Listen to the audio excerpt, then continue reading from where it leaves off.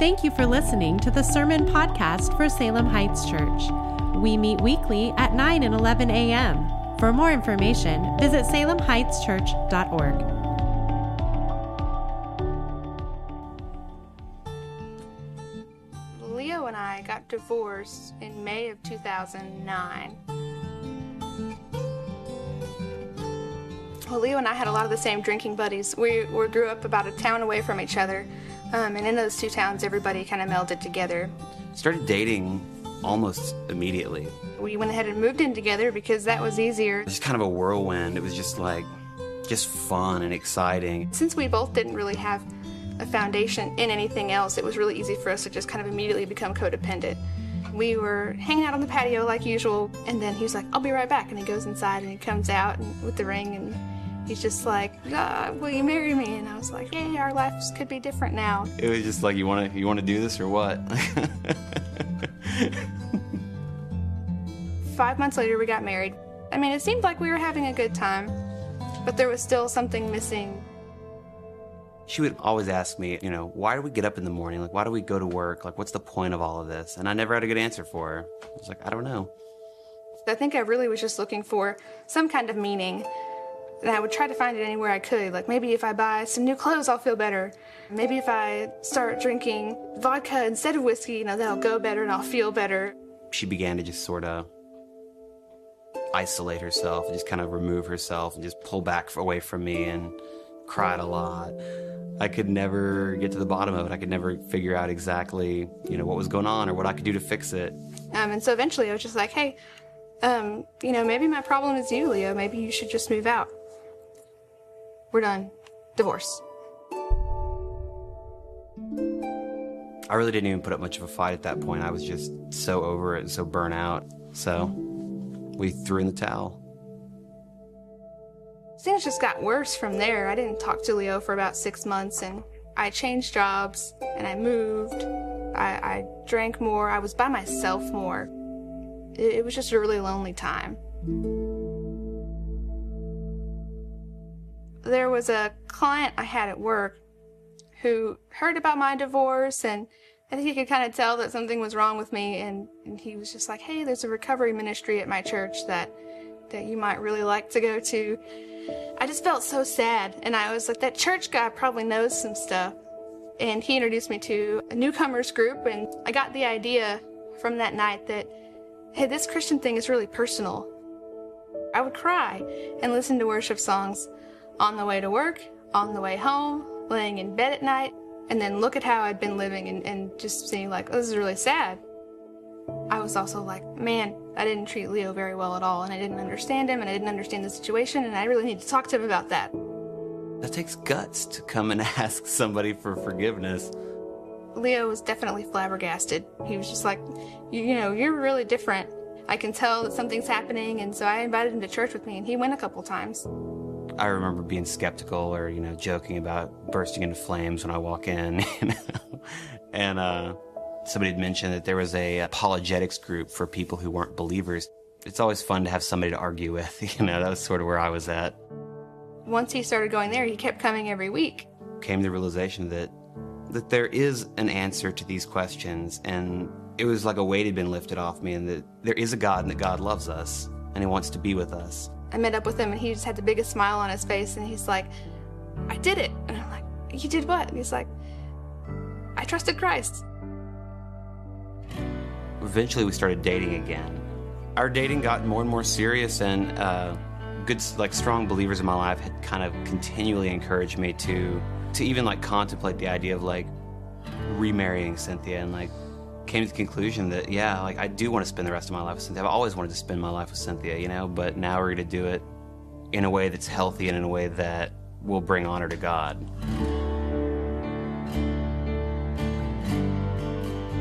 Friends and family, look at us like we're crazy when we decided to get remarried, because it's unheard of. I can't believe today's finally happening. I've been praying for it for so long. I bet Leo is so nervous. I'm wearing my hamburger socks. Actually, I'm wearing mixed match socks, it looks like. Everyone in this room, we have a front row seat to a remarkable story. This kind of thing doesn't just happen, which begs a question. What makes you think it will work this time? Leo and I were depending on each other to get the love and the satisfaction and the fulfillment that we needed as people. But now that we know that God is the source of that, we can rely on Him together. He's taken something that was destroyed, was gone, my relationship with my wife, and He's given it back. Now we have a purpose, which is to know Christ and make Christ known. Everyone, I present to you Mr. and Mrs. Leo Booker.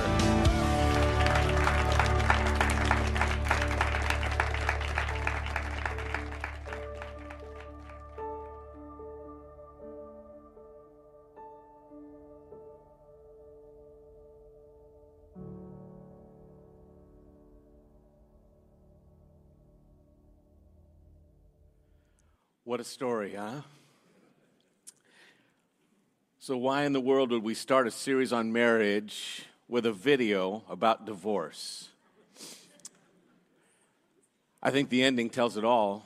Life without Christ is a life that's just not worth living, folks. But life with Christ in the center makes all the difference. Amen? There are some folks, when we said we were getting ready to do a series on marriage, that instantly got nervous. Some said, well, I'll come back, 3-4 weeks later when you're off topic. I don't want to face some of that stuff. And I understand that doing a series on marriage can be fearful. There will be some concern in the room, oh no, what is he going to ask of me? Or what are they going to see in our home or in our life? But the thing I wanted you to see at the very beginning, the whole tenor of this series, the whole tenor of next weekend at our marriage conference is going to be that Christ brings hope, and your marriage is a picture of something that is far greater than just you as a couple. There is a beauty there that God wants you not only to fully be able to understand, wrap your mind around, but it's a picture of His love for us. Jesus brings hope. Second thing I wanted you to see in this is that testimonies bring hope. Do you know that? Sitting right in this room are testimonies, champions, and you didn't even know it. In fact, I know in one of these services we have a couple who is celebrating this weekend 61 years together. 61 years, yeah. In fact, if you are a couple and you've been married 50 years or longer, just stand really quick. This is the Champions Club. 50 years, we have them in the back. There we go. Look at this. Yeah, you can take your seats. 50 easy, peaceful, glass smooth years to this moment. We can laugh about that because, folks, it takes an absolute commitment to marriage in order to be able to make it. And we're going to talk a little bit about the background of that, because the third reason we started with this video is that knowledge also brings hope. When you know that there is a place where the answers are, you know where to run when you're overwhelmed. But what are the chances you're going to be overwhelmed in your marriage at some point if you're married? They're huge. I did have a few people ask me, we're getting ready to do a series on marriage. I'm single. What is it that you actually want me to get out of this? I want you to see that the world is filled with people, right? The only people with purpose are not married people. All of us are called to the exact same servanthood and suffering. You just, within marriage, get to look at it up close, all right? But every single one of us are called to relationships. Every single one of us have an ethic that Christ calls us to that causes us to submit ourselves to others that are around us. And so if you are single and hungry to be married, that's actually a desire that God has put in you according to Scripture. Just keep looking for not the perfect person, but the ways that you can be shaped to be the kind of person that could be in a marriage, but also the kind of person that can be in relationship with anybody in the community of faith. You don't find fulfillment in marriage, you find fulfillment in Christ. Amen? You find fulfillment in Christ. Marriage is just one of the tools He uses to knock your rough edges off and make you more palatable to the world. So with that thought, I want us to understand what we're not going to have just one context this morning. I'm sorry for that. But as we walk through, instead of standing, which we normally do to honor God's word, I just want you to listen to these different passages as we walk through and join me in considering a couple of thoughts. Once again, this is just a little bit of spice that you throw in the pot there before we make the stew next week, okay? We're just seasoning the whole thing. So, first thought I would have for you is you're getting ready for a series on marriage. First thing that I want you to see is clearly in Scripture. And that is that a marriage that works, is a gift from God. By the way, the name for our series is A Marriage That Works, and we intend that to have a double meaning, all right? A marriage that works, everybody wants a marriage that is working well, but you do not have a marriage that is working well unless two people are working at their marriage. That's what it's intended for. So a marriage that works is a gift from God. Turn with me to Genesis chapter 2, and you're going to see that in the very beginning, this was God's intention. Chapter 2, verse 15.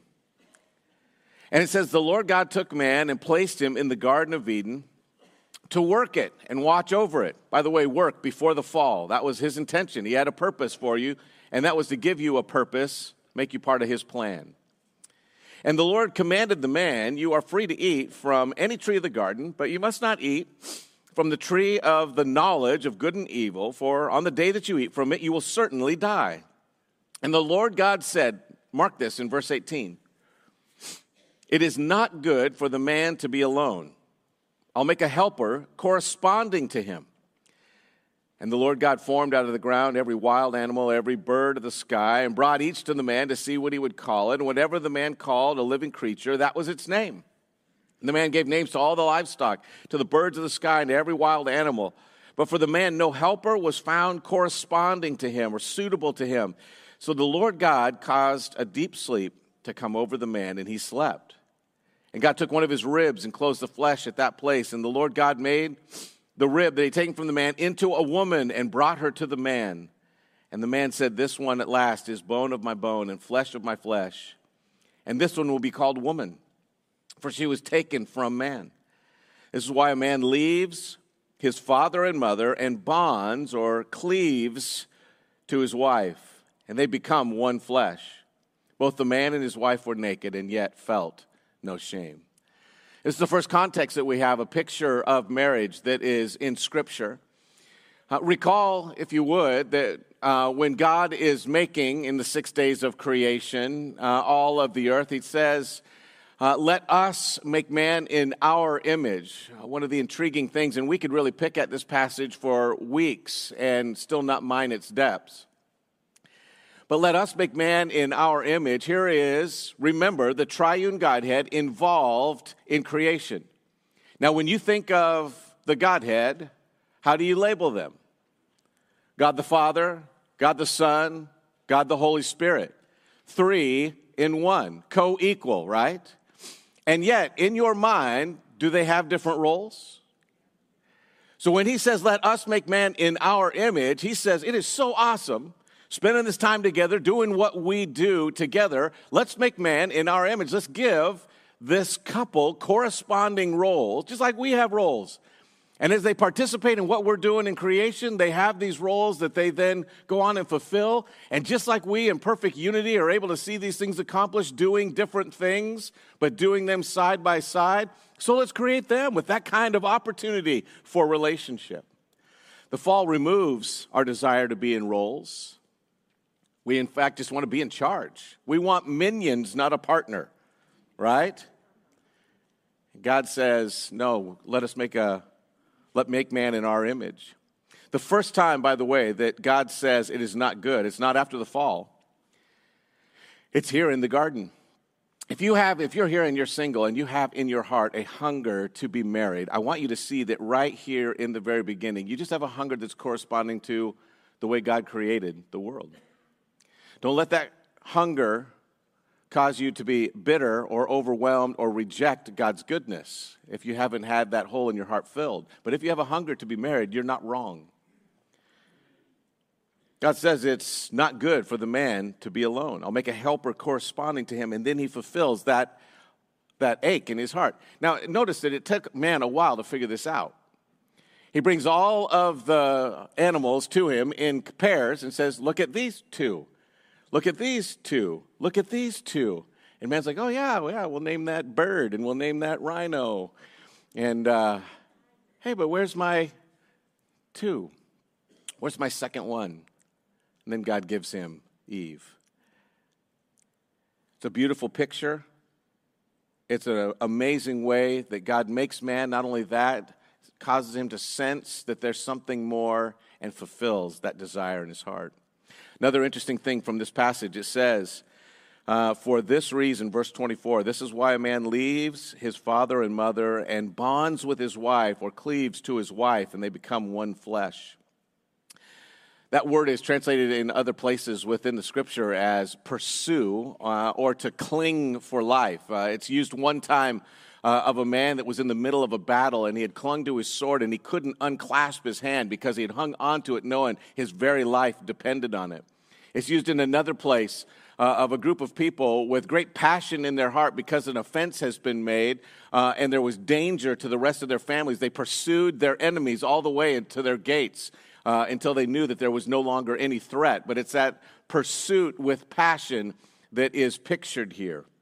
This is before the fall. God creates for marriage, he builds into it the expectation that you will pursue one another. In particular, men, that you would pursue your wives every day. You pursue them. A perfect marriage still requires pursuit.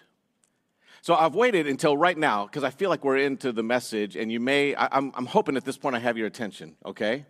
So I just want you to notice on the screens right here how you can sign up for the marriage conference, okay? Pull out your phones. Yeah, I know, we're just poisoning the well right now, right? If you get out of here and you haven't signed up, it's because you do not want to go. And just look at your spouse and say, we're not going, all right? But if you want to go, salemheightschurch.org, you pull out your phones, you just get onto Salem Heights Church. You can do it right now. Grab those things. Pull that out. If you're not registered, salemheightschurch.org. You just get onto there. You see that ugly mug, and you scroll down. If you hit Logos, you've gone too far, okay? Just keep scrolling down. It'll say Marriage Conference, and then it has a register button on there, all right? It works on your computers. It works on your tablets. It works on your iPhones. It even works on all that other junk you may have bought.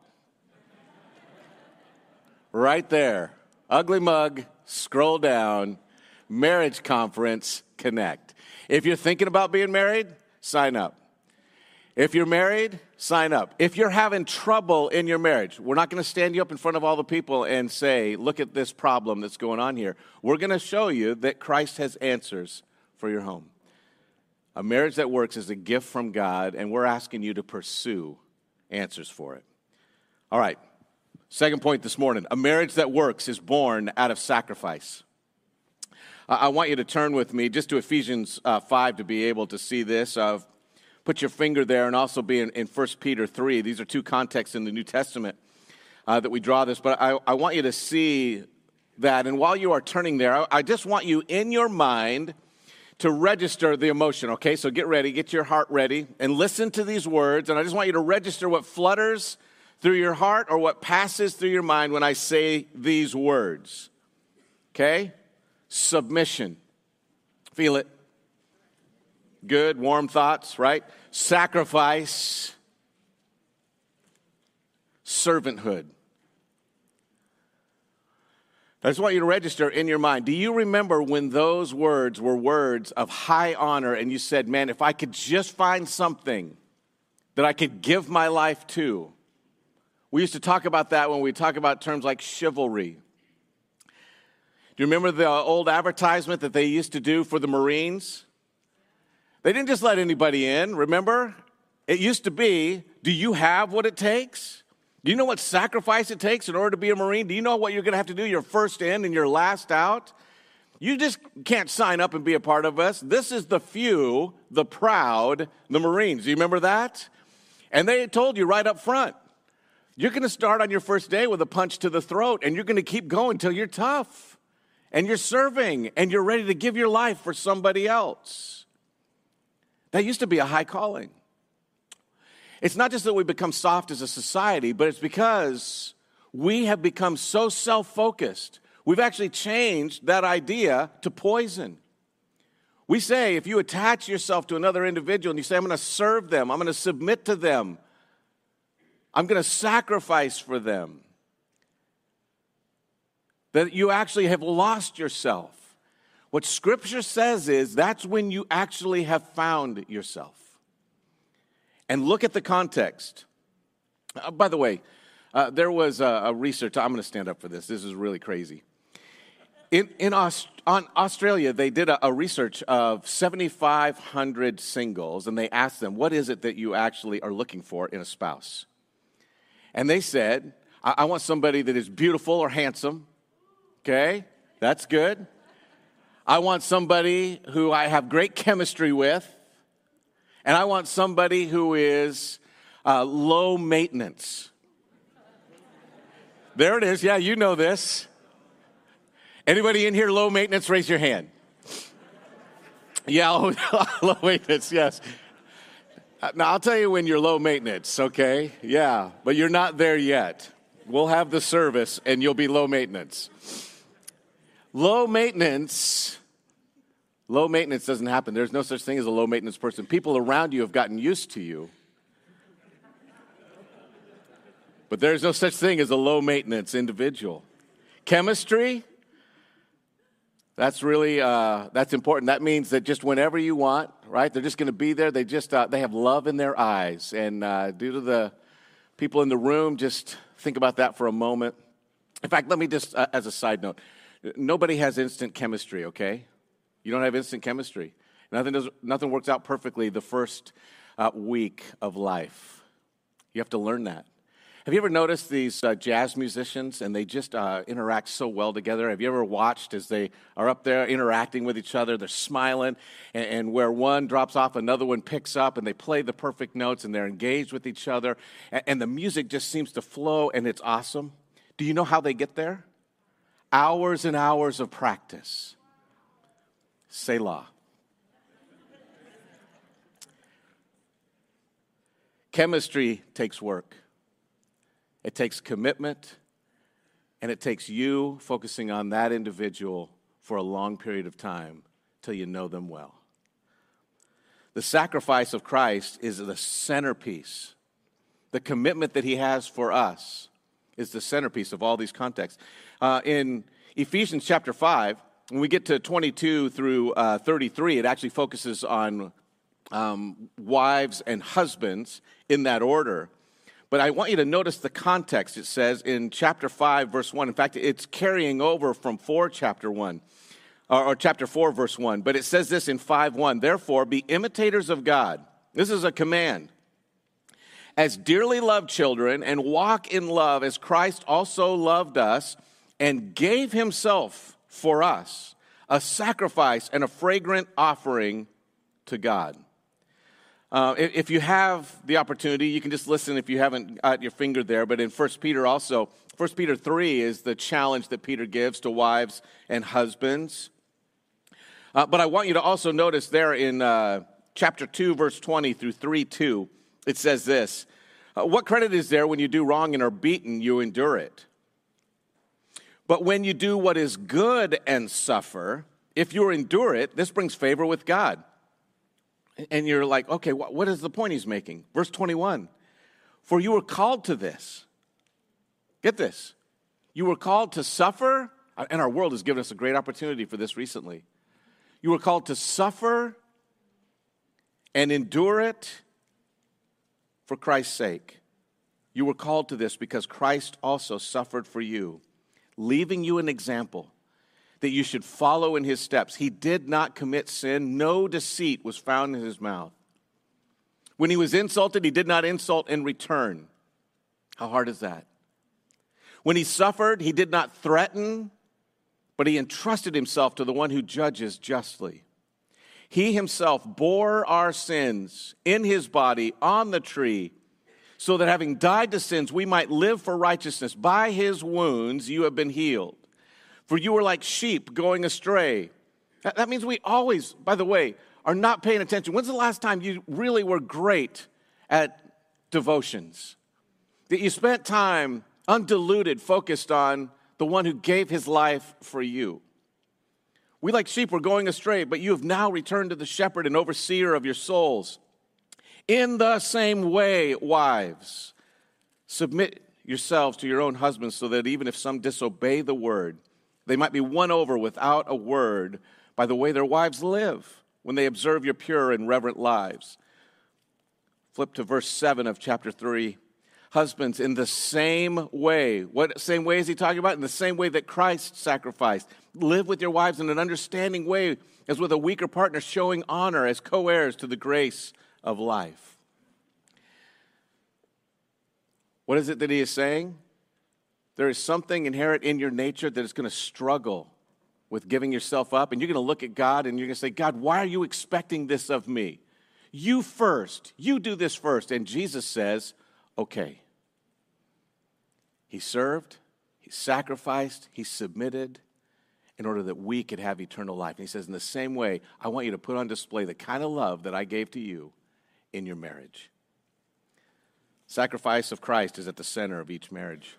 Every context on marriage, it starts with that picture of sacrifice and submission. Another thing I want you to see this morning as we're just going into this, remember, we're just scratching the surface, not digging down deep. These are just basic thoughts on marriage. But a marriage that works is a school for advanced discipleship. A school for advanced discipleship. First thing, back to that 1 Peter 3 context, if you're there. If you're not, just listen, I'll read it to you. 1 Peter 3:8, but it exposes our faults. I want you to listen to this. 3:8 and 9 say this, finally, all of you be like-minded and sympathetic, love one another, and be compassionate and humble, not paying back evil for evil or insult for insult, but on the contrary, giving a blessing, since you were called to this so that you might inherit a blessing. It exposes our faults. Do you want to know why he has to give that as a command? Be sympathetic, love one another, be compassionate, be humble. Don't repay evil for evil. Don't keep a record of wrongs. Do you want to know why he has to say all those things? Because we tend to do the opposite. We aren't like-minded. We get a little irritated. We keep a record of wrong and we start throwing darts. Or maybe that's just me.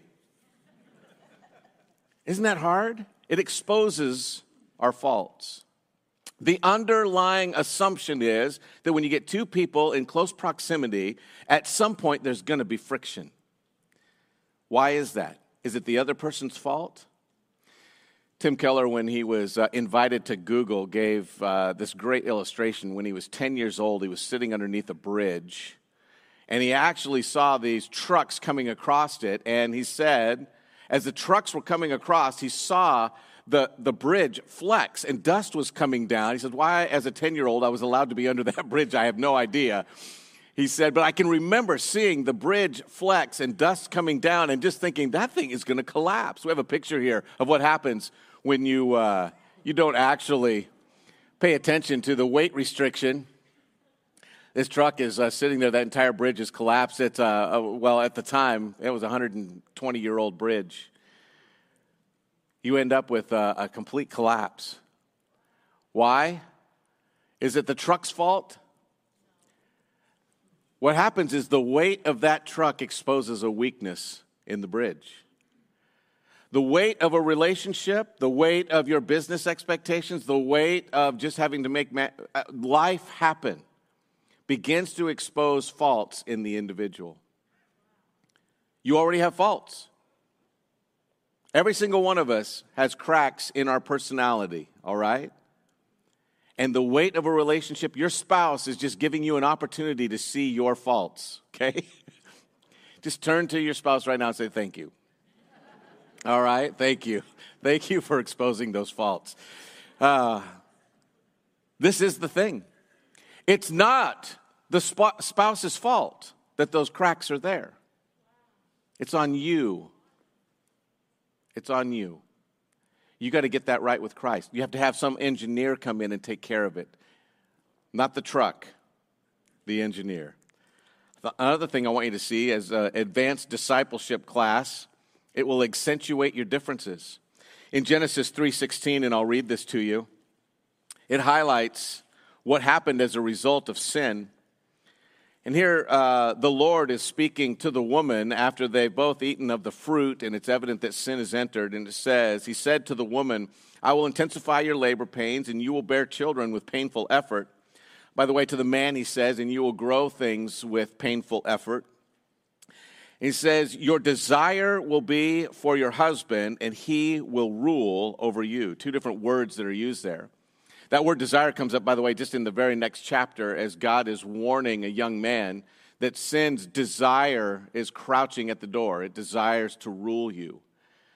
It's that same word. Your desire will be for your husband. Literally, you will desire to rule him. Use your wiles or your ability to control that person, and he will rule you. It's actually the idea of to kind of pound the chest and rule by force. Both of these are sin. The desire to control and the desire to respond out of anger or irritation is what Peter in 1 Peter 3 is trying to say we need to push back on. Don't be somebody who controls through a lot of words, through a lot of irritating, piercing statements. Don't be somebody who controls by a show of force or an irritable blast to say, get in your place. Serve, suffer, submit to one another. This is the pattern that it calls for. It accentuates our differences. There's an old trope, and it's been well used, but it's worthy of reminding ourselves of when we talk about our differences. Two people are looking in the closet. And when a man looks in the closet and says that he has nothing to wear, he means that he has nothing clean. When a woman looks in the closet and says, I have nothing to wear, she means she has nothing new. All right? Our differences just get accentuated from there. I was in Guatemala, and I was actually highlighting differences. I said, but you know, it might be different down here. Why don't we just highlight some of the differences between male and female? They began to make these lists, and it was extensive. And it got longer and more loud. And then I said at the end, well, which one is better? And they're all shouting now, and it's husbands and wives in there. Women are better, men are better, right? As soon as we start highlighting our differences, we start drawing lines and showing which one is better. But do you want to know that God designed us for life together to be a completion to each other? Not different because one is better than the other, but different so that we complete each other in those areas. I almost created a fight right there. I didn't do that ever again. How can God use those differences is the question I use now. It accentuates our difference, but also marriage tests our resolve. In Ephesians 5, as Paul is speaking there, he sums up his entire statements to them and says, this mystery is profound. And he's talking about wives submitting to husbands and husbands giving their lives for the sake of their wives as Christ would give his life for us. He says this mystery is profound when I'm talking about Christ and the church. To sum up, each one of you is to love his wife as himself, and the wife is to respect her husband. In the Amplified Version, it actually says, to sum it up, each one of you is to love his wife, giving himself up, pursuing her, taking care of her needs before your own. And the wife must see to it that she respects her husband. Amplifying, basically taking that language and saying, as it's used in other places, it would be appropriate to add those thoughts in there. This will test our resolve. Men, do you actually give up of yourselves and sacrifice like Christ sacrificed for us? Women, do you have a deep and abiding respect for your husband that everybody can see? No matter what he's recently done, does that respect fill the room when other people are around? Does he feel respected when he's in your presence? It'll test your resolve. And finally, it'll change you. There are two ways to shape rocks, and Scripture indicates that we're a lot like rocks. We've been using that picture here. You can blast them or you can tumble them. All right? Now, I've actually heard about guys, my dad and I were talking recently about guys that can shape charges.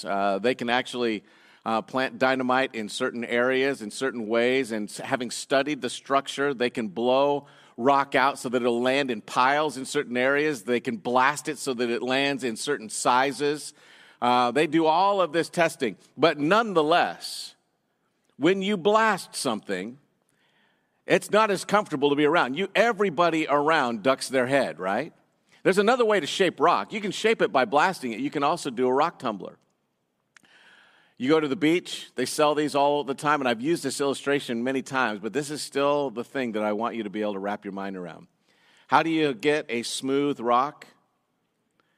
You pop that in the tumbler, and over time, first it knocks off the rough edges, and then if you just kind of add to that picture there, the oil and the grit of the Spirit of God and the Word of God, it gets added into this mix, and as you're just tumbling and tumbling and tumbling, those rocks become smoother and smoother.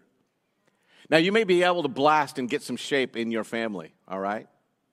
You might be able to blast with a few statements and force people to get right exactly where you want them to get. But when you see the smooth rocks, there's a reason they sell those at the beach. People want to pick those up and take them along with them. A person who has been shaped because they have stayed in a relationship and stayed in close proximity to another individual over time. Have you ever speak to some of these folks who have been married for 50 years? You want to know what you're going to find? People who had rough edges who you actually want to sit down and talk to. You want to walk a couple miles with them. You begin to listen to how they view the world. You begin to interact and watch as they relate to their spouse. You see that there is a smoothness and a kindness. You pick up a smooth rock and you want to put it in your pocket and say, man, I just want to be with them for a while. People who have been shaped by being in close proximity to other folks have a softness, a kindness, and you want to walk with them a ways. God has provided an opportunity for you to be that kind of person right in your home. He's given you that opportunity. It'll change you. It's not if.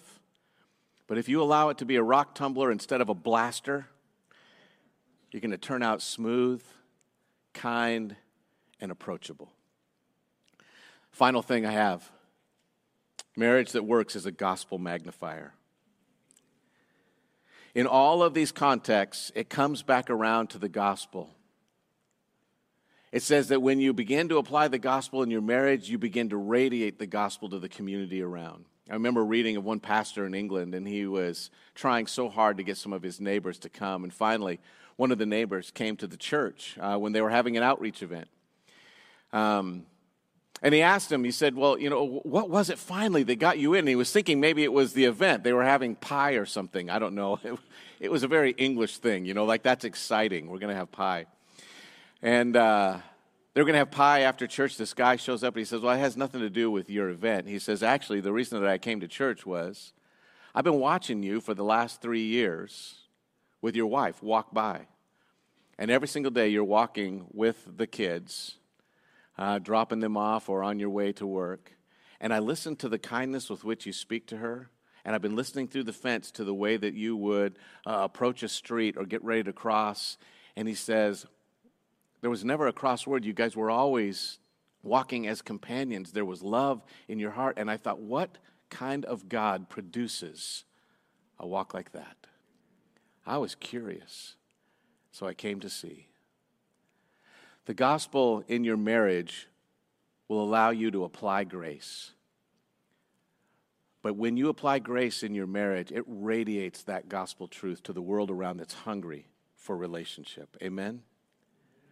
So may it be, Salem Heights, that through this series we'll learn not just about each other, but we'll learn to get our eyes on Christ so a hungry world will be satisfied. Let's pray. Father, we do ask that you would help us as we talk about marriage and as we spend some time just really digging into what it takes to make a marriage that works. I pray that you would help us. Help us to be able to see you at work, first of all, in us and in the world. Father, for those that are here and are single, or those, even, Father, who are divorced and are overwhelmed because They're concerned. Either they've missed their opportunity or somehow this could not be for them. Father, help them to sense in the very first place is your grace, your love, and your desire to complete their story.